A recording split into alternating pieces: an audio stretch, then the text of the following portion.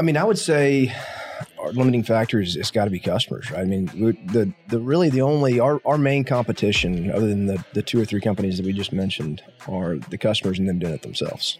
Right. So that was kind of our biggest task when we started the company, was to earn the trust of the customers. Right. And that's a big thing to earn. I mean, that you're taking away something that it's not like gas, right? You can flare gas if you don't have takeaway. I mean, the water, you've got to have somewhere to put it. And to Steve's point, if with the multiple completions and now with slick water fracs, I mean, it's at a level now to where trucking is not an option, period. So if you're not there day one with your pipes in the ground, then you've got issues. Oil and gas today is more than exploration and production. It is more than the feet drilled or the hours of continuous pumping.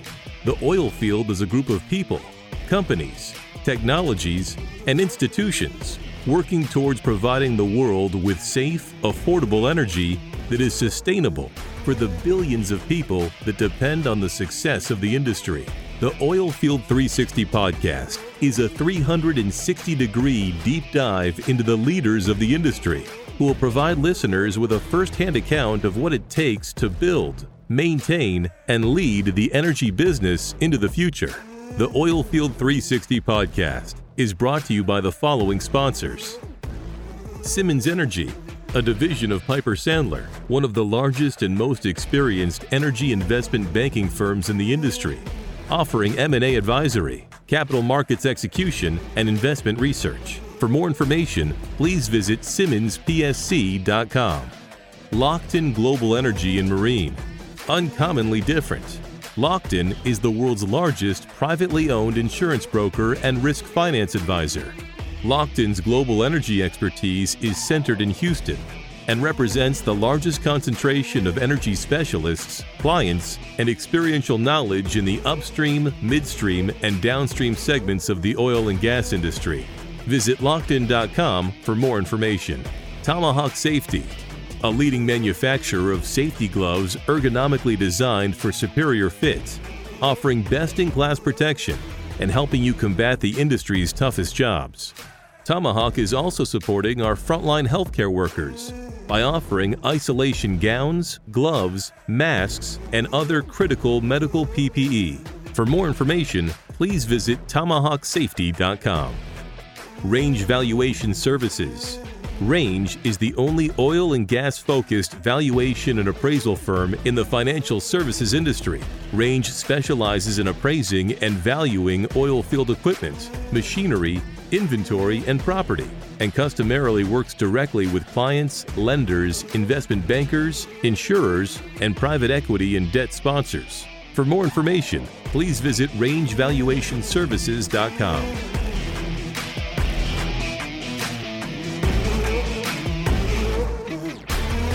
Welcome to the Oilfield 360 podcast. My name is Josh Lowry. We are coming to you live from the Oilfield 360 podcast studio, which is proudly sponsored by Flecha Azul Tequila. I am joined, as usual, by David DeRote. How are you, David? Doing well, buddy. How are you this morning? I'm good. I'm stammering a little bit because I'm on camera for the first time where they told me to actually stare into the camera. It's not as easy as you think it is. No. Why are you staring into the camera? Well, because we're going to be YouTube now. Oh, okay. We're YouTube famous. It's us and Justin Bieber. We're on our way. What'll be interesting is if our buddy Chuck Yates does that face replace deal of us on the YouTube. You know, have you played with that app at all? No, I'm scared to. It's hilarious. I have no time and I don't need anything else to suck away what I've already I totally agree with that. I know you're busy. How busy are you right now? Pretty busy. Yeah. Yeah. Anything going good? There's a lot of good stuff happening. There's a lot of interesting things happening. We're starting to see the great consolidation to occur and still have a slug of bankruptcies that we're dealing with. But yeah, we're busy too. I mean, what are we in now? This is mid-October and it's been a beating. Can't believe it's mid-October. No, I can't. It's 7. We're on month 8 of the apocalypse. 8 months? We're going to talk to our guests here, but 8 months of this. Nonsense. I shouldn't say nonsense. I know there's a lot of stuff going on, but man, I'm ready for this election to be over. Yeah. I'm hoping that cures some of the COVID-ness. I'm just tired of 2020 acting like, here, hold my beer. Let me show you what else I can do. Man, those were some funny memes early on, but it's been brutal. So, we've got some guests today. I gotta pay attention to the camera. I can't keep just resting. We gotta pay attention to our guests. I know. We did this guests, to, I got cameras. I got microphones. Peter Jonathan's and Laura, back there. We did the limo wall thing. So we have to lower it. So we have a couple of guests in the studio today, and you guys don't have to worry about the camera. This is the only pressure's on me to do the introduction. Now, if the pressure's off, you guys just be cool. You guys ready for this, though? Absolutely. We're ready. Okay, so we've got two guests, two co-CEOs of WaterBridge, which is a midstream water company. We're going to get all into this. Steve Jones is the CFO and co-CEO, and Jason Long is the COO and co-CEO. Welcome, gentlemen. Thank you. Thanks for having us. Yes. So I do say your names and identify your voices. That way everybody knows who we're talking about here. Jason Long. Okay. And this is Steve Jones. Okay, there you go, audience. You got an hour to remember that. So we'll get into this. Have you guys ever done a podcast before? This is my first time. My first time. Listened to a few of them, but first time. You listened to some of ours or other ones? Some other ones. What kind of podcast are you into? Joe Rogan. Love Rogan. A little bit of that. Rogan's good. Yeah, that's probably the only one I've listened to. Yeah, so you're into those 3-hour No, episodes? I usually get about 30 minutes into it, and just when I'm driving, just to beat up some traffic. Joe's amazing. He's made a fortune doing this. Yeah, just moved to Texas. That's right. I heard to that. Austin, yeah. Yeah, to Austin, just like everybody else. Yeah, I wouldn't want to move over there right now.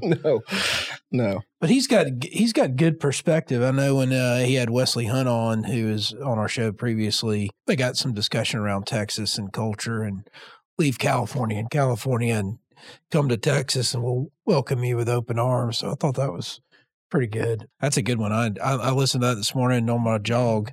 So if you felt the earth shaking, that was me running this morning about 5:30. 2020. Yeah. There's a one, Malcolm Gladwell. That's another one. Yeah, It's really, if you've one. read his books, Absolutely. the Revisionist History podcast, that's a really good one.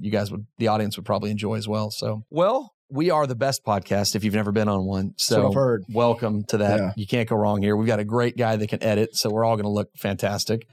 We got a lot to talk about. We have, we definitely need that. David and I are notorious poor planners. Let me rephrase that. I'm a poor planner. David is guilty by association. And Victoria with Simmons, she knows this. So she did a ton of prep work for us. We're not going to ask the questions she wanted us to ask. I just appreciate the effort. Yeah, that's good effort. I mean, some phenomenal questions, some background. I mean, between Victoria and Laura Schilling and some of our other friends that come in here to check on us, make sure we're still breathing and not, starting a fire in the middle of the office or something like that. They take care of us. us. Yeah. They do. I played in a golf. We were talking about John Daniel off the air, and I played in his tournament last week, and I couldn't believe how many people came up and brought up the podcast. I was shocked by it. Almost every person, and there were people that I've never met before saying, "Oh, I've listened to every episode." And I was like, well, I hope you know that this and that. Like, oh, no, I know. I get the jokes. And I'm like, oh, okay. Well, this is great. Doing good. That's fantastic. So let me ask you guys a question. And this is kind of a question I think most people would want to know. Josh and I are kind of co-CEOs, if you will, of our little media company. And, the one interesting thing about our relationship is that we wear multiple hats, as you guys obviously do. Josh always likes to end the podcast with, if you got any good news, send it to my email address, and all this kind of stuff. And any crap, just send it to Road at his email address. So which one of you guys gets the good stuff versus the bad stuff? Good question. I think there's lots of both to go around. Yeah, I was about to say, we probably get our fair share of both of it. Yeah, I think it's interesting. Jason and I come from pretty different backgrounds in our careers and have very complementary skill sets. So I think that's why it works for us. I've been a CFO, investment banker all my career, had to deal a lot with the back office, kind of boring stuff. And so a lot of that is mine. Jason's been an entrepreneur all of his career. And so he can be more out there kind of driving the growth of the company, and but it's a good fit. Steve says that, but he does a really good job of the latter as well too. So always have to hand it off, though. Everybody knows that if you want to get the deal done, you talk to Jason. you want to get in a fight about it, you can call me.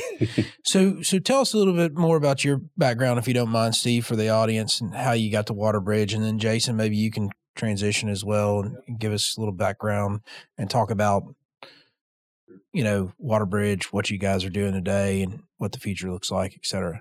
Yeah, it's my background, it's kind of been a little bit of a random walk through life, and I started out actually in technology and then accidentally ended up in the energy business working at El Paso Corporation. And from there, got into investment banking just because I was in a role where I was working with a lot of investment bankers and, saw that they learned so much through what they were doing and had made a lot of friends there. So I moved over to Lehman Brothers back then. I was in the energy group here in Houston, and just at a time when Lehman Brothers energy practice was, it was, I think, one of the top practices at the time and was really growing. I mean, it had incredible leadership from Greg Pipkin and Lee Jacoby. And so I got so many at-bats there and learning about deals and different sectors of energy. I ended up focusing more on midstream over time, and midstream M&A in particular. And as I moved along, I wanted to be a little bit more entrepreneurial. I looked at lots of different opportunities to jump over and try to start a company or do something else. Never found the right fit. And then at one point, Maynard Holt from TPH, who I'd been, done deals with before and became friends with, called me and said, "Hey, pal, you want to come over?" And that was when they were first starting TPH, and it was a great time to jump. And I jumped right before Lehman went through the chaos of 2008. So it's good to be lucky sometimes. And then from there, kind of advised myself into a couple of jobs. Advised myself first into a job at starting or Pentex Midstream. Natural Gas Partners was our client. I was helping them raise some money for a small midstream project, and came up with an idea that we should really capitalize one team and one company for midstream build out, and then service all of their portfolio, because they were primarily an upstream sponsor. And they said, "Well, it's a great idea. Let's go do it." And, put me in as a CFO, but, helped bring in the team. I brought in Tom Karam, who was a former client of mine. He'd been a CEO for a long time, was the perfect guy that we needed there, and brought that team together, which was a phenomenal experience to be able to jump over and do something entrepreneurial like that and build up a company. We took it from a piece of paper to an IPO in less than 18 months, and then sold it to Energy Transfer within a year after that. So it was kind of quick. Yeah, it was a whirlwind, but worked out great. It's a great learning ground. A lot of my team from Pentex came with me, and we tried various things, and then I got called by 5 Point Energy, who's our sponsor for WaterBridge. They kept telling me they had an opportunity, had a team that was great and entrepreneurial in the water business. And I'd been looking at water as an opportunity. I just didn't know anything about it. I knew it was a good opportunity. I just didn't have a team that was technical in water. And, here there's this opportunity to take my back office team on the legal and financial side. We could come over and join up with Jason and his operations and entrepreneurial team. And it was just a perfect fit. That's a quick turn there. Really. I mean, you're talking how long did you stay after the IPO? Well, after the IPO, I can't even recall how long it was. It was less than a year, maybe 9 months as a public company. And Energy Transfer bought us. It remained a public company for a little while, and then they eventually collapsed it. But they kicked us out day one, which is not a bad outcome. So we got to move on and do our next things, and it was a great experience. Okay, great. So then you're kind of the entrepreneur that they came to join. Yep. Okay. What does that look like? Tell me how we got to that point. So I grew up in West Texas, grew up in Abilene, as we just talked about. Went to TCU. I was in and around oil and gas kind of growing up. Is that's really the only industry. Let's just stop for just a second and give Fort Worth a little credit where credit. There you go. It's the best. It is the best. Fort Worth is an amazing city. Fort Worth is a great place. I love it. Do you go back there often? Not as much as I'd like to. Oh, Not funky as much town. as I'd like to, but it's a great place. It's grown a ton. Yes. Right? Big time. I'm telling Especially you. since I was there back 20 years ago. See, we'll edit that part out. We're all my wife and I almost moved back to Fort Worth a couple years ago, and I started looking at houses, and I think it's called Blueberry Hill in that Tanglewood area. Yeah. And I said, in Tanglewood's where the families live, but Blueberry is kind of where the college kids live. And I tried to buy a house there. My wife's like, Josh, you've graduated. You can't go back. And I'm like, oh God, it's devastating. I try to get myself back in there. That's a pretty good spot. It's a great spot. Yeah. Sorry, I've blown your. But as soon as you say Fort Worth, I wanted to jump on it real quick. No, it's good. It's good to see a fellow Horned Frog. So yeah, there you go. All right, so now let's see if you can regain. I'm gonna just throw grenades in here the whole time. So being around oil and gas, kind of growing up, I was bound and determined to not do it because I saw the ups and downs, and so when I graduated, the Barnett Shale was just kicking off, right? So anybody and everybody was a landman at that time, and I'm just going to do real estate and not do oil and gas. So went and worked for a developer in Dallas. That was my first job right out of college, and come to find out, he ended up with some property in the Barnett Shale where he had the minerals, and so we walked into an oil and gas opportunity right off the bat. And we did that, shot seismic, ended up doing, it was in the city of Arlington. Okay. And ended up doing a whole closed loop system where we did fresh water, supply water. We did the produced, we did the crude and the gas, and then we sold that to Range. Okay. So got into, as I was wanting to get into real estate, got right into oil and gas. Instantly. And so, yeah, instantly. I mean, there could have been a hotter place though, right? Yeah. It was good. It was good timing. Went off on my own after that. And, those were the times when the guys like y'all mentioned Double Eagle earlier, we were all leasing land and selling it, packaging up and selling it. So I had a good family friend that was a geologist.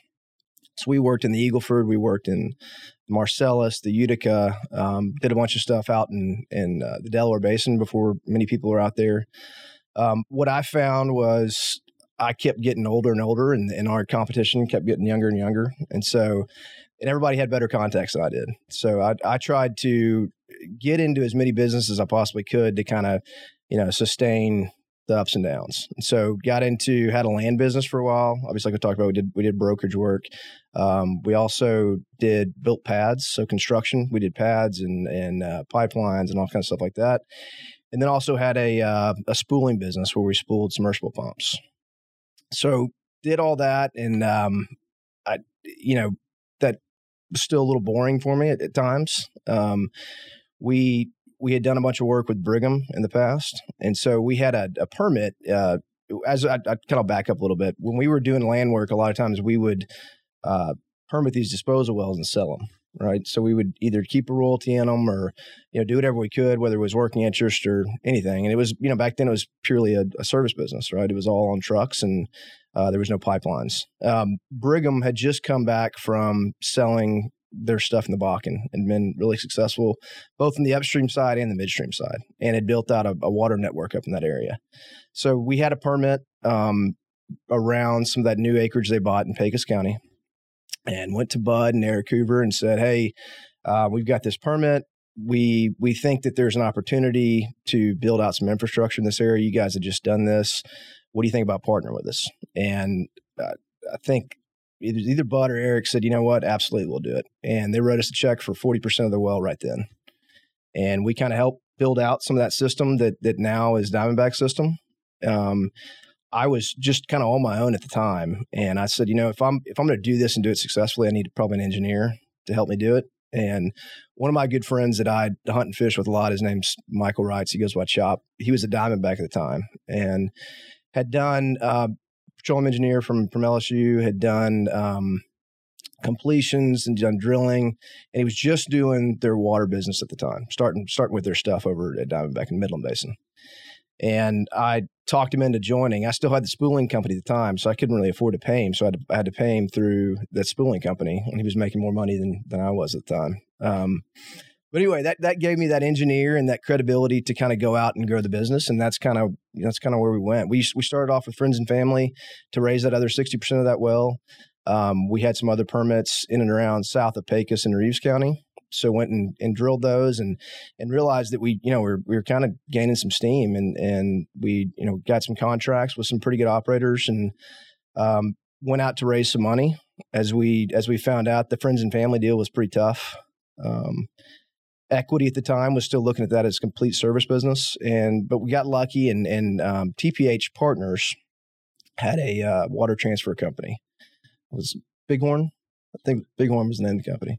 And they were looking for another asset to put in there with it. And so Kurt Schaefer was our kind of sponsor at the time. And we ended up doing a deal with them. They bought out our friends and family group and gave us some equity. And I think it was pretty funny because I think the first commitment we had was like $35 million, which for the water space and the midstream side was a pretty big deal. And we spent that in 4 months. And so Kurt kind of right at that point was like, we need to rethink how big we're going to get this deal. And we'd been talking to 5 Point at the time. And they said, look, you guys get your contract base up. Because at the time when we first started that, it was, to get a 1 or 3 or 5 year contract, the 1s and 3s were there, but anything past 3 years was pretty hard to get. And so said, beef up your contract base and we'll talk about it. And so it was a year on the date, I think, that we did the TPH deal. We ended up doing a deal with 5 Point. So 5 Point came in and bought out TPH and kind of grew it from there. So for the benefit of our audience, tell us a little bit about WaterBridge and why you're critical to the upstream market and how you have identified yourself more in the midstream business as opposed to an upstream service company. I think if you think about the history of water, obviously it was much more of a service business. It was trucks picking up water at tanks, independents, mom and pops, and then going to any SWD that was along the highway and disposing. As you saw the development in the southern Delaware and northern Delaware in particular, the volumes of water that came with those massive horizontal wells was just far greater than what you could handle with a truck. And so that's, what was the impetus behind Brigham saying, we're going to do what we did in the Bakken, which we're going to build, 3 pipes in a ditch. We're going to handle water, make sure it's all, built out. Well, we've just took that early concept that they and Jason and Chop had and continued to expand it. So Chop. We've gone from then. It's a great nickname. Name. I've never been called anything that cool. I know. Chop is it's a terrible story behind it too. So it's not even that fun. So, it sounds cool though. Yeah, it sounds cool. Does sound cool. Sorry, Chop. It is. It's His awesome. name's cooler than he is. Yeah. So we've grown then from that beginning to this massive network of interconnected saltwater disposal wells, ponds, and what it's enabled us to do for producers is that we can handle any of the surges and growth in their volumes. Right. Because if you go and frack a pad, the amount of water we're talking about is just enormous. It could be 80,000 barrels a day or more in an instantaneous spot. And you've got to be able to handle that day one. And to do that, you need large scale infrastructure. You need to be able to move volumes around. And what we've built now in the southern Delaware is a system. It's over 800 miles of large diameter pipe. We've got 54 facilities, 64 facilities connected up there. 1.8 million barrels a day of capacity. So Victoria thinks she's the only one that does research. That's not true. I did research. And my first note was lots of infrastructure. There seems to be a ton of infrastructure that you guys have. That does anybody else, is there anybody else like this that has that type of infrastructure set up? It seems unique. Not in the southern Delaware. Okay. In the southern Delaware, we were first mover. We moved very fast. And we were able to consolidate a very large platform. Right. So there's really not many competitors of size in the southern Delaware. If you move north, northern Delaware is much more competitive. You have Solaris, who has a large system up there. They were one of the early movers in that market. NGL Energy, and then OWL. Yeah. So there's 3 groups that were, and the OWL guys were very early on too. That's right. Chris and his team. They may have been really one of the first up there absolutely. doing it. Yep. Yeah. Chris Cooper. Yeah, Yeah, that's right. Yeah. Good guy. Yeah, they did a good job, but that market is just much more competitive. We are moving up there. We have our first investments in that region, or we've got a new equity commitment to go after it. So we're coming. What would you say y'all's limiting factor is in terms of growth? I mean, obviously, you're taking the trucks off the road and building pipeline infrastructure, which has a number of benefits, from just a general safety perspective, given what the Permians like to drive in, but then, ESG components, et cetera. What's kind of your limiting factor? Is it customers, or is it location of disposal wells if you're actually disposing versus recycling? Can you give us a little insight about that? I mean, I would say our limiting factor has got to be customers, right? I mean, our main competition, other than the two or three companies that we just mentioned, are the customers and them doing it themselves, right? So that was kind of our biggest task when we started the company, was to earn the trust of the customers, right? And that's a big thing to earn. I mean, that you're taking away something that it's not like gas, right? You can flare gas if you don't have takeaway. I mean, the water, you've got to have somewhere to put it. And to Steve's point, if with the multiple completions and now with slick water fracs, I mean, it's at a level now to where trucking is not an option, period. So if you're not there day one with your pipes in the ground, then you've got issues. I think what's also different about water is where water responsibility exists within the producers. Gas and oil has been so established as kind of part of the marketing group. They were always thinking about the downstream because it's more of a commodity. Water was always thought of as just something to deal with. So responsibility for water always exists, has existed historically within the operations team. They don't want to let go of anything. All right. They just know if something goes wrong, it's their head. When you say operations team, do you mean operators? Or operations team of what? Of the producer. Okay, yeah. Like from the asset level. Okay, the completion guys and the production guys. Okay. They want to control every part of that, and which makes sense because that is such a critical factor in their success and their ability to. It's also a big factor in their cost. Water, particularly in the southern Delaware, because the water cuts are so high, it is a big component of LOE and something they have to manage. So convincing those guys to trust us and let it go. Some of the early customers that we had, like Concho and Centennial, it was a piecemeal process. It was, okay, I'll give you this small contract. I'll give you another small contract.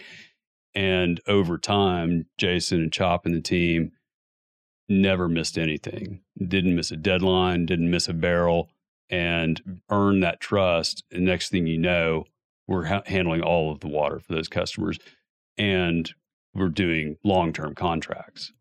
It sounds unique. I mean, it sounds like there's still a lot of, and I don't mean to discount the private equity experience coming into it, but it does sound like the company still holds pretty hardcore to its entrepreneur mindset. Is that something that's talked about inside the company? You have to. 100%. I mean, that's 100% in our culture, right? I mean, you've got to be able to move quickly. I think that we've ingrained that entrepreneurial spirit in just about every employee that we have. And I think everybody is excited to be there and work in that environment. How do you do that? How do you ingrain that in your people? We got to, give everybody a lot of leeway, right? And let them make decisions. And I think that's something that a lot of these bigger companies, kind of keep their employees from doing. Our guys have got to be able to react both from a field level and from a corporate level. Yeah. Interestingly, we've shrunk the size of the senior team from the time that I joined and Jason was there. We've probably cut the size of the senior team down by 60%, at least, and yet been able to push that responsibility out more to that next level of people to go do their job and be responsible, and that makes a big difference. I mean, it starts obviously on hiring. We hire people who have that drive and want to be part of something that's growing and changing and are excited by that. And that's an environment that some people do really, really well in. but it's also one where if it's not a match, you know it pretty quickly and you have to make a change. Yeah, and I think it starts at the field too, right? It's empowering those guys in the field to make decisions without feeling like they've got to walk it all the way up to the top. And we have been so lucky that our operations team, because there's, when we started this in 2013, there wasn't a book about how to operate a water system, right? There's a lot of this stuff that we've had to figure out on our own, and it's been impressive to see how far we've come in the last 7 to 8 years. It's pretty insane. I mean, that's an eventful 7 or 8 years. I didn't mean to cut you there, David, but that 7 or 8 years, you've been through some times. Yeah, a lot of times. It's been a lot, but what's great is there's still so much we can do. Absolutely. And, our business is continuing to evolve. Water business still somewhat in early stages. If you look at Southern Delaware Basin, there you have the produced water side where, you're taking water from the production and dealing with it, but then you've got the frack water supply side. More and more of those are kind of morphing together because we're recycling more, taking produced water, delivering that back to producers for them to reuse. That is something that's going to be more prevalent as we go forward. And so this is going to become more of a distribution system business over time than a disposal system. We'll take water from one producer. Our network's entirely networked together. We can deliver anywhere across our system at frac rates to these producers. They can take that. We can help them treat it to get it to whatever spec they want, or they take it raw and deal with it themselves. And that's going to be part of the future in the very near future. And I think that we'll continue to evolve from there. Empowering our employees, one example is we have this young engineer that we, hired out of Pioneer who, one of the smartest guys I've ever come across, and basically went and was looking at the field operations and how everybody measured volumes and tried to make sure that we had better data. He developed an app, pushed it out to everybody's phones, started getting data directly from the field, and then comparing that to measurement data we had. They've continued to evolve that so that now we've applied artificial intelligence to be able to predict those volumes much greater. And what they've done, and it's been a very short period of time, 6 or 8 months, and it's been just phenomenal. So now we go show our customers that we have much better data on their water flows and what's going to happen than they could ever have. And they're blown away by what we can do. That's in the last 8 months you've developed this in-house. That's right. Yeah. So it was kind of it's super impressive. I mean, we've got with Hayden and his team and we brought all of our own automation in-house too. So we've got our own control room. We brought a guy named Charles Lame in. And so just the data itself, I mean, we have to have that data, right? And what we found, because the networks out in the field are just unreliable a lot of times, right? And so we're putting our own network in, we're putting our own data sources in with the app, with the Wave tool these guys have put together, and then with our own automation. I mean, we have found just our accurateness on billing is improved, 15, 20%? That's right. Yeah. In the last 8 months. Yeah. That is a very impressive number. Y'all jumped into what I was going to ask you about, and what type of technology have you integrated into the business? And I think one of the trends that I see from the operators is looking to get a better handle on their cost structure in a much more timely manner, where historically they used to like to play somewhat of a shell game with the service contractors because they were trying to gain some extra income off the float by, delaying, payables 30, 60 days. But it seems like there's a trend. People are wanting to get a handle on their cost a lot better in understanding that, but also too the data, so that they can think about their entire supply chain. When I think about your business, you touch them on the completion side, and you certainly touch them on the production side, and having better data in an environment that is really constrained by the volatility of commodity prices. You've got to be very lean and mean and efficient and thoughtful about decisions you're going to make. And I think it's interesting to see the industry, not only in y'all's sector, but in others, service/midstream sectors that support the upstream market, how they are integrating technology to help people make better decisions and ultimately help you guys run a even better business as well and continuously improve. A quick word from our sponsors, and then we're right back to the show. Prang & Associates, the global energy search leader.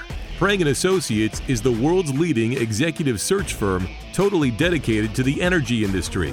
Over our 39 years, we have assisted more than 750 management teams and boards in 75 countries and conducted nearly 3,600 engagements. For more information, please visit prang.com.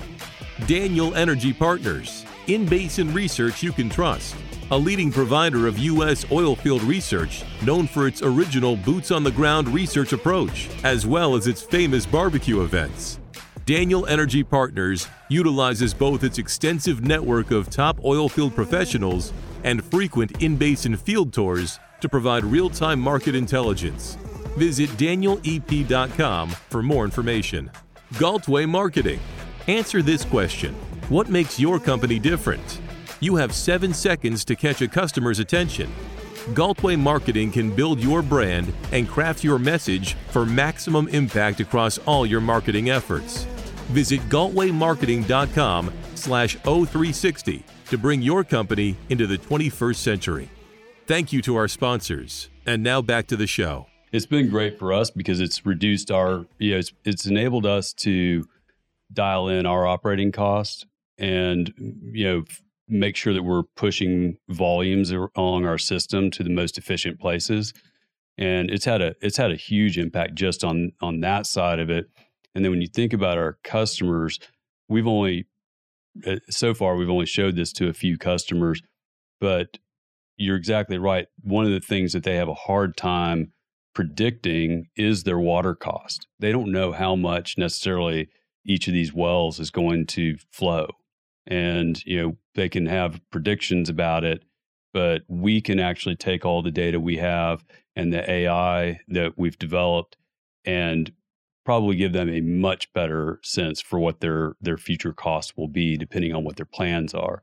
And so we're actually, talking to some customers about, rolling that out to them and enabling them to access that and us to be able to work with them on that front. I think it's too interesting as well from the standpoint of, this kind of emerging trend around ESG disclosures. The operators at the end of the day ultimately are like paper general contractors. They self-perform some stuff, but for the most part, they depend on their partners to help them understand things. And, one of the big issues or areas that people are asking for greater insight, which ties into economic efficiency and environmental footprint and all that, is, the consumption of water, the utilization of water, and the production of water. And, because they don't necessarily do anything and they rely on the partners, those partners that I think can give them insight in terms of the impact of their supply chain, whether it's related to water or emissions from, diesel burn or natural gas burn or whatever it is. I think that's going to be key. And I know that's one of the things the Energy ESG Council, which is a nonprofit I started to kind of help educate both private and public companies broadly beyond what guidance SASB and TCFD and others have put out there and kind of drive the narrative for the industry. The feedback we get from the operators, particularly the private and small ones, is how are we going to manage and measure this? And the answer is, well, you can go spend the money, or you can find the partners that ultimately have the ability to give you that data and give you that insight to your supply chain that you don't otherwise have. And yeah, it's great for pointing out environmental stewardship, but at the same time, at the end of the day, we're talking about economics here. And the reality is technology and other things are going to help drive that economic story, which is ultimately going to drive that environmental impact study, whether that's a positive or negative. So is any of what y'all are doing kind of playing to that broader need that seems to be growing? Yeah, it's a great point. Yeah, I mean, I think, one thing that we have done a lot less, obviously the ESG thing is huge, right? I mean, and I'll speak to that and let kind of Steve take it, but we do track the amount of trucks that we've taken off the road, right? And we can draw an exact amount of emissions that were pulled off the road because of that, because of the amount of barrels that we're taking on pipe. So giving the operators those true numbers, and that's something that's hard data that they can take back and say, to their folks and say, these are real numbers, right? I mean, we're moving 1 million barrels a day of water through 20 different operators, and that's a lot of trucks. Yeah, and you think about that too, the number of trucks, going to that, in the general operating where you are operating in, the infrastructure there is beaten down and tough, and there's a lot of capital that needs to be put into bringing some of these roads back to, decent safe operating conditions. And I think the interesting thing by taking that pressure off those roads, I mean, obviously you're going to have heavy truck traffic regardless, but not to the extent that probably we've seen in the past. And I think that's a pretty valid point. Somebody who's gotten to see the number of auto incidents and unfortunate fatalities and significant the unique accidents. Thing too about what we've done with our business is, and you touched on this a little bit earlier, but disposal wells were always it was a real estate play, right? You're looking for a hard corner. So you're looking for some of the best intersections that you possibly can get. And in these areas, that was creating a ton of traffic incidents, right? And so we can be in field, since everything's on pipe now, we can be in field off the roads. And so we're utilizing lease roads, not these main roads. So that alone is a big impact. And that impacts our crude haulers too, right? When we're hauling crude out of there, they're not on the main highways, they're inside lease roads. And so it's one of the reasons that we started this podcast was to tell stories that never get told. To me, that's a story that's not getting told anywhere. And with all respect to whatever you guys have done with your press and marketing of that, is that a story you guys are actively telling anybody but your customers? It's interesting. I've been thinking about this a lot lately. And if you look at a lot of our peers, all of us are trying to tell that story. We just haven't done a great job of it yet. NGL, I think, has done a good job on their website and the way they talk about their business on the water side of talking about the impact. Solaris, we know, is doing a lot on their side to try to position it. And we're going to be doing more of the same. I think we have been less leading with that as our branding. But if you look at it, the water business actually is one of the few subsectors of energy where you really can have that kind of impact. I think everybody overlooks what the energy industry does already. That Definitely. It's arguably the safest industry there is. Doesn't ever get much of a notice. I think people focus so much on the E part, and they don't focus as much on the fact that energy employees are better paid, better taken care of. It's safer. I mean, we invest in safety. So that S part kind of gets glossed over in them pigeonholing us as a dirty industry. There are ways that we can work with our customers and make sure that we're all being as clean as we can. Recycling, water use is one of those things that was going to be a greater trend as we go forward, and I think a positive one. Even though the water being used it's not water anybody's going to go drink. This is not clean water. It's coming from thousands of feet down. It's very saline, difficult to treat to any usable spec other than for fracking. That being said, it is something that is very visible and something that people have a visceral reaction to. And I think we can reduce that as part of the narrative by recycling more. And that's good for cost for the producers. I actually think that you have one of the more public issues that could be picked up by people that ordinarily would be looking to tear our industry down. And I mean, where one of the things that David always talks about on the show is, the oil field, you mentioned hunting already. It's full of people that enjoy hunting, fishing, outdoors. And we do take care of the lands that we're a part of, and whether that's personal or with our companies. And, water is a hot button topic, right? It's easy to point at an oil company. I'm not pointing at you specifically, just person X, and say, hey, you're not doing it well. And I would be interested to know what traction you guys pick up with that for the industry, because I think that's a very easy thing that both sides of the aisle can get. The show is apolitical, right? We've had a couple politicians on here, and anybody that comes onto the show is like, look, I want both sides to do well. I don't care who you are. We're not looking for red meat from anybody. Just be reasonable, do reasonable things, be good for the environment, be good for the industry, and that's what we want to support.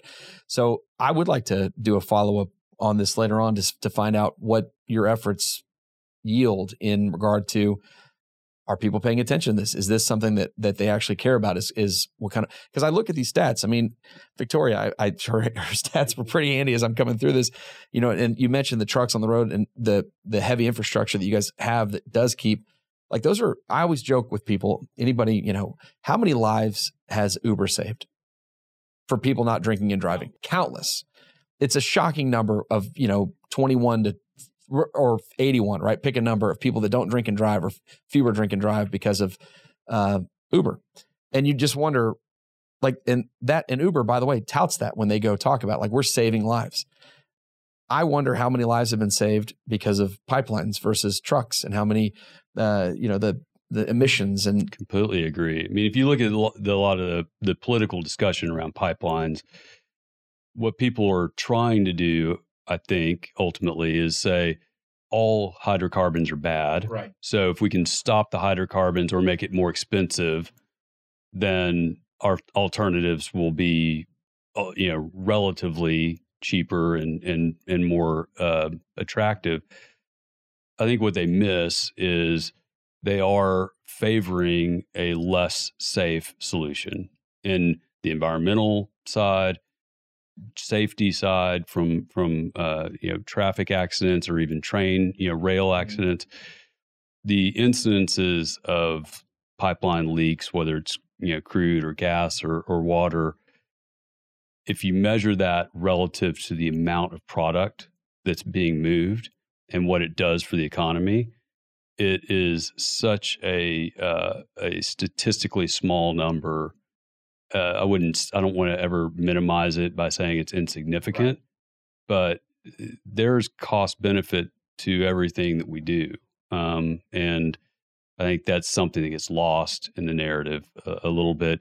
We think the industry has historically taken a stance of kind of hiding from this. And I understand why. It's difficult to talk about. The other risk you run, which is something we want to balance, is you can also look like you're greenwashing everything, right? We can't hide the fact that, we are part of the U.S., resource revolution. We have become an exporting nation for the first time ever. We are energy independent, and yet it's coming from hydrocarbons, and that is not as... Steve, even the way you phrase the question needs to change. You said we can't hide from the fact. We shouldn't. Right. We are literally making the world move. Absolutely. And we're doing it in ways that are efficient. We should be talking about it. We're also driving a low cost of energy, making modern life possible. And, so you give the guys a little bit of ground and say, okay, we can talk about energy production, but nobody's come out with how are we replacing plastics, chemicals. And there's not solar and wind, while neat technologies, and that's coming along. I think when I talk to other senior energy executives, their opinion on alternative renewable energy sources is, look, we need it all. The reality is there's still a significant part of the world that's still asleep. And energy demand, despite the COVID blip, is going to come back, and it's only going to increase. And the most interesting thing about our business, there's all this pressure for the Paris Climate Accords and all this stuff. I thought it was really fascinating. Conoco came out somewhat and just felt like they had to mention that, taking only responsibility for themselves but not consumers, is that we're already exceeding what is called for in the Paris Climate Accords. And the big issue and the elephant in the room nobody's talking about are all the other countries. Not to get off on a tangential conversation there, slippery slope. It's easy. Yeah, it's a slippery slope. But I think you do have to get a little loud and proud about what the industry has done, and the low cost of energy relative to everything else, and also too, when you start peeling back the layers of the onions, everybody's having fun with facts and figures, and we've heard recently you can't have your own facts, and it's a shame, and I'm hopeful through what we're doing with the Energy ESG Council and bringing all the various trade groups and the upstream and midstream service community all together to get on the same page, even though everybody's got to survive on their own and hold themselves accountable and build resilient and sustainable businesses, they can all come together and help draw and put out the common narrative about the virtues of the energy business in general, principally the oil and gas industry. That's got to happen, because otherwise, I think we, by going individual paths and not coming together, we're almost working against ourselves as opposed to working along with each other. And the opportunity to meet everybody on the street and build a better mousetrap is going to be there, but there is some unity that needs to come together and educate all the various stakeholders, the institutional investors, the customers, the general public. If not, I think we're going to have some really tough times ahead of us. But I am amazed and surprised, and I'll shut up in 2 seconds, and I'll ask you guys about this, is how the industry, even without regulation, self-regulates itself in a way, either due to investor sentiment, public sentiment, and then just the need to drive a better mousetrap in an economically strained environment. I mean, what do you guys have any thoughts or opinions about any proposed regulation or policy that could be challenged in your business? Steve. It's I think we all know this will be a big couple of weeks here, see what happens, but I think that one thing that does have traction that is going to become a reality fairly soon is flaring regulation. I think that's the one place that Republicans and Democrats may not have enough overlap, but I think Republicans are ready to make that deal to forestall more extreme measures. And so I would be very surprised if there's not some flaring legislation, whether it's state or national, through the EPA going through in the next couple of years. That is, arguably a good thing in many ways. There are big costs to it, though. But otherwise, the idea of, right now, everyone being afraid of a fracking ban on federal lands and things like that, that is so difficult to do and improbable, I think, over any, time frame, that we would forecast out for that. I just don't see it happening. At least I hope that's the case. But, I think that we have to get ahead of it. Like you said, we have to be self-policing to some extent. And the majors, and the larger companies have really driven that home. I mean, they've had to some extent. But I think they have done a good job of being more constrained on some of those things. Shell and others already try very, very hard to reduce their flaring, not because they are told to or made to, but because that's, part of the thing that they have to report back to their investors. Investors are going to drive most of this ESG initiatives over the near term, and it's having a rapid impact on the industry. That's one of the things. We had a guy on the show, and he said ESG. He says it's much less of a green problem than a red problem. Mm-hmm. That's exactly right. Yeah. And I thought that was a pretty smart way of saying it, and because you've already mentioned the E part is much more taken care of than people think it is. The S part is much more taken care of than people think of. The G part does need refining, and it does need, there's new leadership though coming into these companies that are, you guys have been through this 8 years. How have I know what the last 8 years have looked like to you. It's been a lot, and I'm sure we were talking before the show about just being conservative so you can have the cash to remain and stay alive in these situations. One of the things I want to talk, David you guys have all brought this up. I'm a big believer in strength in numbers. Is there a organization that you guys are part of that you feel is doing a good job to advocate for your, I guess, corporate needs isn't the right word. What's the word I'm looking for? Just as a whole for the industry, what we've actually, our previous CEO was much more involved in those things and was really good about it. We have probably not been, pulling our weight on that front and being involved on an industry-wide basis, and it is something that we've recently been talking about. We need to get more involved. Well, I'm going to challenge you on that because, we mentioned John Berger before the episode. He was the Sonova. So if you hear this, go back and listen to his episode. Very sharp guy.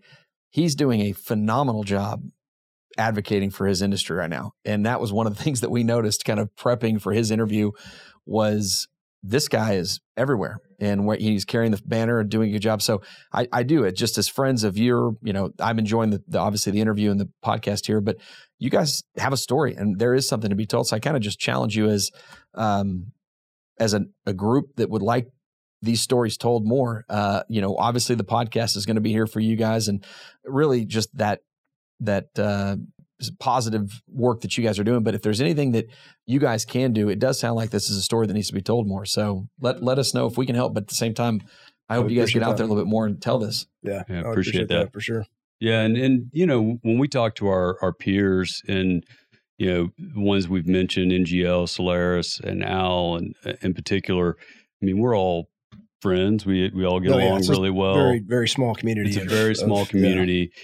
And it's interesting. Somebody mentioned to me recently that we all ought to be working together to define where this industry is going, because what we've found is, no knock on anybody else in the industry, but we are kind of the leaders of the industry. We are the ones who are evolving the way water is being handled, and in between the four of us, we'll manage a huge portion of the water in the largest basin in the U.S. The line is, if you don't tell your story, that someone else will. That's right. Right. And you have a phenomenal story that needs to be told. So appreciate that. Yeah, I like it.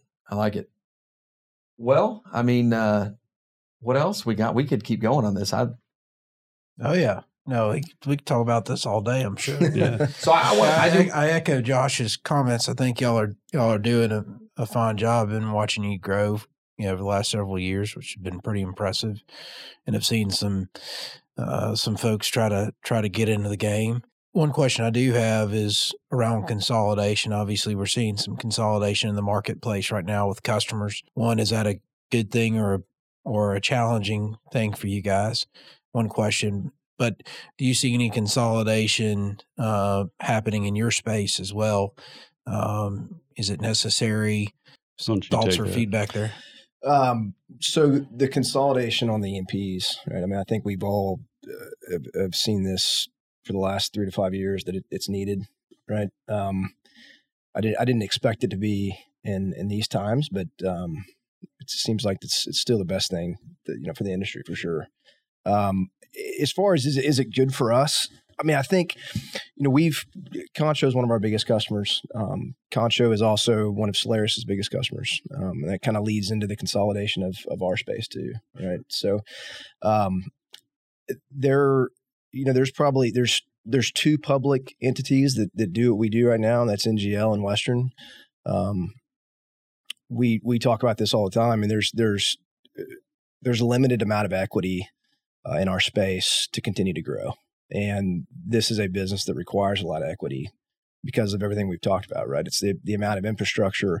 It's continue to handle these large fracs, these large, multi-pad designs. And So I think it'll be interesting. I do think that there are some synergies with a couple of our companies that would fit really well together. Asset wise, would fit really well together.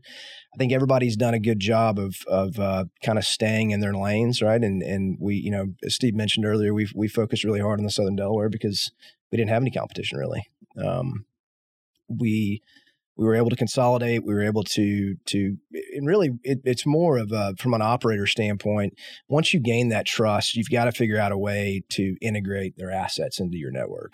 And that's what's going to be the challenging thing, right? I think we've seen that it's not easy. I mean, not all these assets are created equally.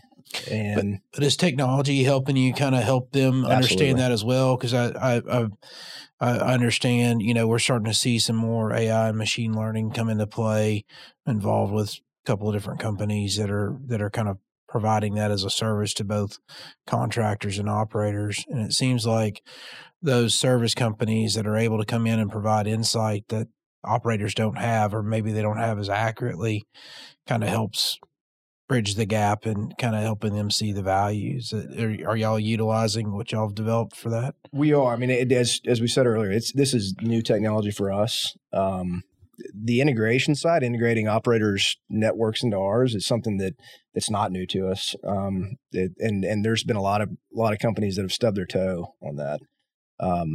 I do think going forward, having our own infrastructure, having our own automation, the AI piece of this, the Wave tool, there's just a lot of things that we can show the companies that, as from an asset standpoint, is not necessary, right? I mean, I think there's a lot of CapEx avoidance in the future because of that. Yeah. Well, if you think about, these basins now and how they need to be developed, it's really a land game more than anything else. So consolidation, whether it's trading, plots of land, leases, and trying to block up areas, or whether it's consolidating neighboring properties or companies, being able to efficiently plan for more of a manufacturing approach to development, which is where all of this has trended. It takes so much planning and so much infrastructure, and you have to have blocky positions to do that. So it really does benefit companies to consolidate up for that purpose, if no other. You can't get the same with recycling too. Yeah, right? I mean, you need critical mass for recycling. You need to have all of it there. You can't go drill a 2-mile lateral if you only have one section, or half a section, and you don't have the rest of it. You've got to be able to trade and make these blocks. So there's a land component to it, and then on our side, there's also there's an operational and CapEx savings that is important. You don't want to go out and duplicate or triple the amount of infrastructure in an area and be inefficient about that. And there is that risk by all of us, competing so heavily. You'll mention Concho, their client as well. And one of the most impressive things about them, as well as a number of their, neighboring operators, is, you see the investment bankers that post the acquisitions where either cash or stock actually changes hand, but the number of cash less, land swaps that they've done, as well as a number of others, guys blocking up their acreage, was nothing short of extraordinary. But is that something you guys see in your own business, or are there any land swaps as it relates to right of way, et cetera, for your systems? Or y'all? I think that's less likely in our business. Yeah. I think, for better or worse, we're still in that land grab mode. It is very, very competitive, particularly as you get into the northern part of the southern Delaware and up into New Mexico, and it's just going to be a little bit cutthroat for a while. Yeah, we are seeing some synergies though. I mean, we're seeing some areas where some of our smaller competitors are looking for a interruptible type tie-in with us, versus spending the CapEx to put in a system that's probably only needed for a short term, right? So we are seeing a little bit of that. We joke all the time, if we weren't in such a massive land grab 3 or 4 years ago, us and Eagle Claw and Oryx would have probably all got together and bought a bunch of right-of-way together and saved a fortune, right? But that just wasn't the case. I do think, things slowing down has helped that a lot. It's not ideal for any of us, the slowdown, but it really has allowed us to really think about the way we buy right-of-way, the way we plan out development. And I think it's allowed the operators to do the same thing. And it goes back to that manufacturing mode that Steve mentioned. I think if you're going to be in this business, you have to have somewhat of a contrarian view as well as an optimist view on the space. So, what month did you guys start in 2013? September, I think. September 13. I've got a 2-part question. I wanted to, I'm an entrepreneur as well. I mean, I started in June of 13. And that's why I keep coming back to that. I know what you guys, or at least I know the market that you guys have been through. And so to Steve, my question to you is, what has been the hardest thing over the last 8 years? And then Jason, what has been the most surprising thing over the last 8 years? I'd like to take Steve. What has been the hardest thing over the last 8 years? Well, we probably have very different perspectives on this because in 2013, I was starting Pentex, and we were then getting ready to go public. And at that time, there was already a little bit of a crack in the capital markets for MLPs, which we were going to be. We were just a pure gathering and processing company. And, the volatility that we've seen in the capital markets has been a real challenge. And that's the perspective I come from as being a former banker and now, CFO. And where we are right now, that's particularly a problem. And that's all the more reason for... It's a very perfect way to say it. Yeah, it's all the more reason to have consolidation, right? We don't need as many companies out there because there aren't enough people who want to own them. And they're not going to own multiple. So people are going to start picking their positions, already have. In many cases, that's a position out of energy. But who's left looking at energy, they're going to favor consolidated positions.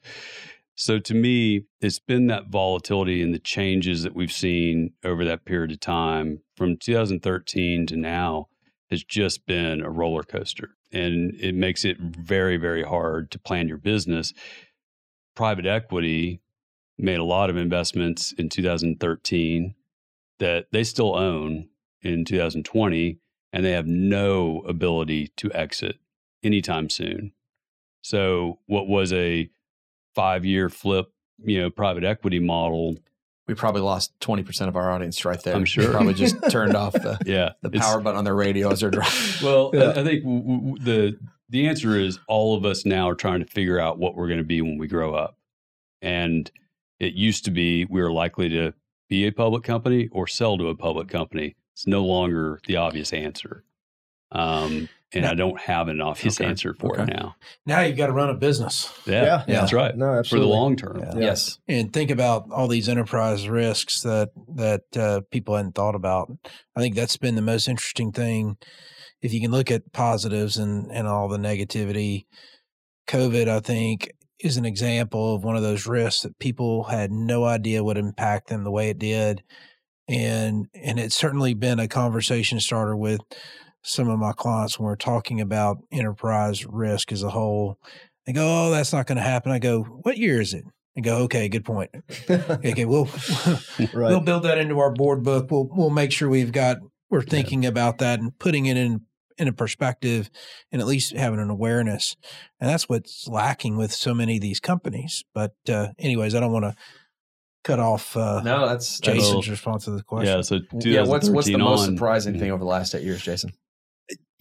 7 years. For me, I would say the amount of equity that's come into our space that came in a very short period of time. I mean, there was, we mentioned Al and Solaris and NGO. There was only 3 or 4 of us around that were doing this. And honestly, there's really only 3 or 4 of us around that are still doing this today. But for 2 years ago, there was just a massive amount of capital that came into the space. And it honestly was a good thing because it allowed us to monetize a piece of our company. It allowed, I think, a bigger piece of the capital markets to understand what we were doing, right? It's telling that story. And that story got told through just equity coming into the market. We were the first ones to do a large term loan to the debt markets. So a syndicated, investor-based term loan. We did $1 billion loan, which still kind of baffles me but that was such an education process, so we actually took a very different approach to that, and we had to. We essentially left open that process over a much longer period of time and engaged with investors throughout about a 6-month period, and just left our phones open for them to come and ask us questions. We made them presentations. We would go see them and update them. A lot of trips to New York. Yeah, a lot of trips to New York, even when we weren't in the market technically. And it was because we knew it was just this education effort, and we were kind of pioneering that for that market, that particular market. And it, for, now I think people have a much better understanding of it. The problem is in our space, though, not every story is the same. Not everybody approaches contracts the same way. Not everybody approaches operations the same way. It is not as homogenous as natural gas processing. There is a tried and true approach to gas pipelines and processing and market access, and people understand it, or they think they understand it very, very well. Water, we don't have a downstream. We are the upstream to the downstream. There's a lot of different factors. There are a lot of different things about our business, and everybody can do them differently. So, yeah, to your point, I think there's a lot of opportunities for continuous improvement, not only in your sector, but every sector. And if you're an investor, I want to invest in the guy who's continuously improving their business, because that's going to lead to sustainable investment, ultimately something somebody might want to buy or co-invest in. But it's amazing how it's both a positive and negative. If you're doing all the right stuff, it's a positive. If you're not, it'll eventually catch up with you. Well, there were some horror stories early on, right? I mean, some of these, some of that new equity that came to the market that backed teams that got into situations both on the operation side and the contractual side, and that was a tough hurdle for a lot of folks to overcome. Yeah, but I think there's some accountability and responsibility that has to absolutely come to light. I mean, if you're gonna invest in a niche business, you better put your big boy pants on and understand what you're doing. The nuts and bolts of it, because you will get home cooked if you don't. Absolutely, and you should, quite frankly. I mean, but anyways, nobody likes to talk about that. But but that's the harsh reality of the business. Not everybody should get a participation trophy. How are you going to do better? The guys that go and constantly, work out and train and practice, they're the guys that are in the NFL and the NBA and this, that, and the other. And the other guys, they might have played, in middle school or high school, and that's as far as they're going. Yeah. Not us, though. We're athletes. Yeah, we're athletes. You worked out today. I did. I actually worked out today. That's good. Ish. Now that we got these cameras in here, I got a 1-year-old plus Josh is putting a camera on me. There's some serious pressure going on. Yeah, I'm telling you. I mean, don't feel too much pressure. I have a gym membership that is just currently being funded. It's not getting any use. Yeah. Well, there's a lot of people in that. Everybody's got that. Well, so I wish we were Joe Rogan. I'd take 3 more hours here. I really would. But one of the questions that we open with is, have you ever been on a podcast? Obviously, no. We're not very creative. We have 2 questions. Have you been on a podcast? And if there's any advice that you could give your former self or anybody that is thinking about getting into business, that you would like to share with our audience, that nuggets of wisdom, things you would have done differently, things you would not want to repeat again, anything like that. 2 questions. That's it. Those are our go-tos. For me, I think you kind of nailed it on the head there with if you're going to get into a niche business like this, you better put your big boy pants on, right? And stick to what what your goals are and what your plans are, because, you know, it's easy to get derailed. And I think as long as you stick to what you're doing and what you know, you can be successful if you stick at it. Yeah, I think that, you know, I tend to manage by fear, which is sometimes a good thing. But I should always work on, you know, trying to I think not take it so you're seriously. managed by fear. You mean you don't totally mean that, because actually I feel like you're very inclusive. Just hearing what we're hearing with the employees, managed by fear. You're just what the things that are coming at you. That's right. Because you're not That's right. walking down the hall just slamming doors. No. That kind of fear. Yeah, no, not like that. No, as a matter of fact, I think it's really that I always, you know, think that the worst is going to happen, and so I, you know, always, you know, internalize that a lot and the pressure of that a lot. And This is why we work so well together. Yeah, Yeah. Jason doesn't. Yeah. So I'm the one who worries, and he's the one who makes it happen. So Yeah, I wouldn't say that. Nice. It does look like a good partnership. Plan for the worst and strategize for the best, right? Yeah, That's right. no, absolutely. Well, what'd you guys think of your first podcast? It's awesome. You've great. nailed it. Yeah. You guys did a great job. Yeah. So listen, we're going to give you a couple plugs here. Your website is H2O Letter Bridge. O. Letter Yeah. O Yep. Bridge. So it's Waterbridge, obviously. Yep. And play on H2O Bridge. Okay.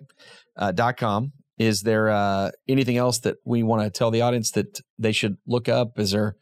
You guys mentioned something earlier on. You said you have a data center. Where is that located? Is that in Houston or? It's in Houston at our corporate office.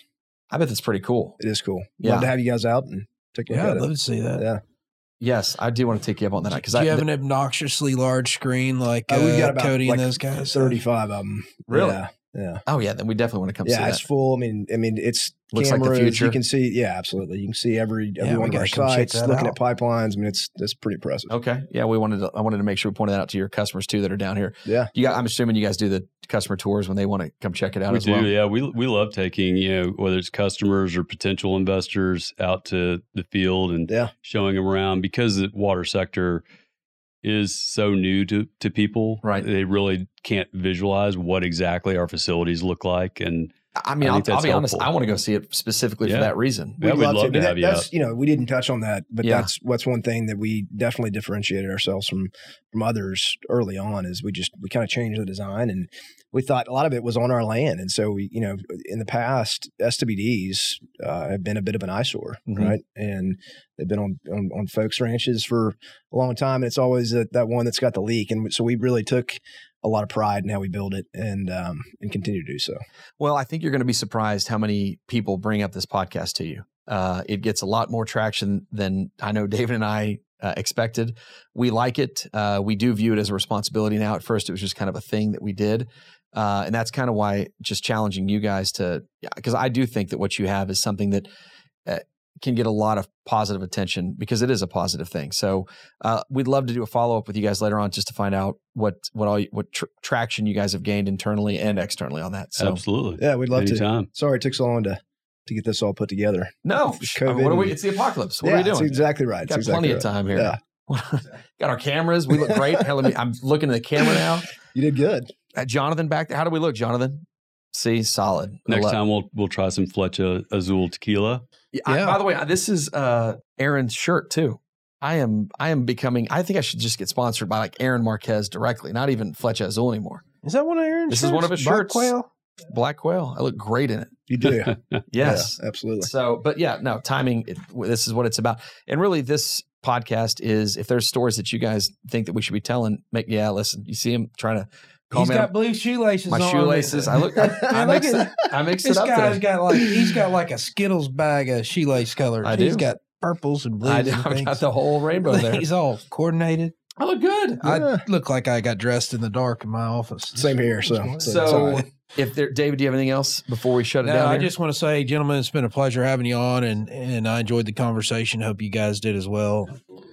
I probably talked too much. No, you did great. I mean, I really enjoyed the conversation too. Yeah, same So here. I'm We going appreciate you to having wrap us. us up here if you guys have nothing else. See, here we go. So now I got to go back to the camera, study, and focus here. So everybody be super cool here. This is going to wrap up another edition of the Oilfield 360 podcast. We are, again, proud to be in the Fletcher Azul podcast studio. David, amazing job today.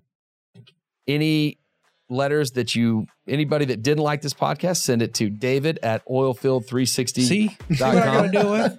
And anybody who thought this was the best thing ever, send it to Josh@oilfield360.com. I won't read anything negative, so might as well just send it straight to David. But gentlemen, truly good luck to you guys. Sounds like you've got a lot going on, and we just wish you the best of luck in finishing off 2020. David, Jonathan, thanks for everything back there. And look us up on all our YouTube channels, all of our social media.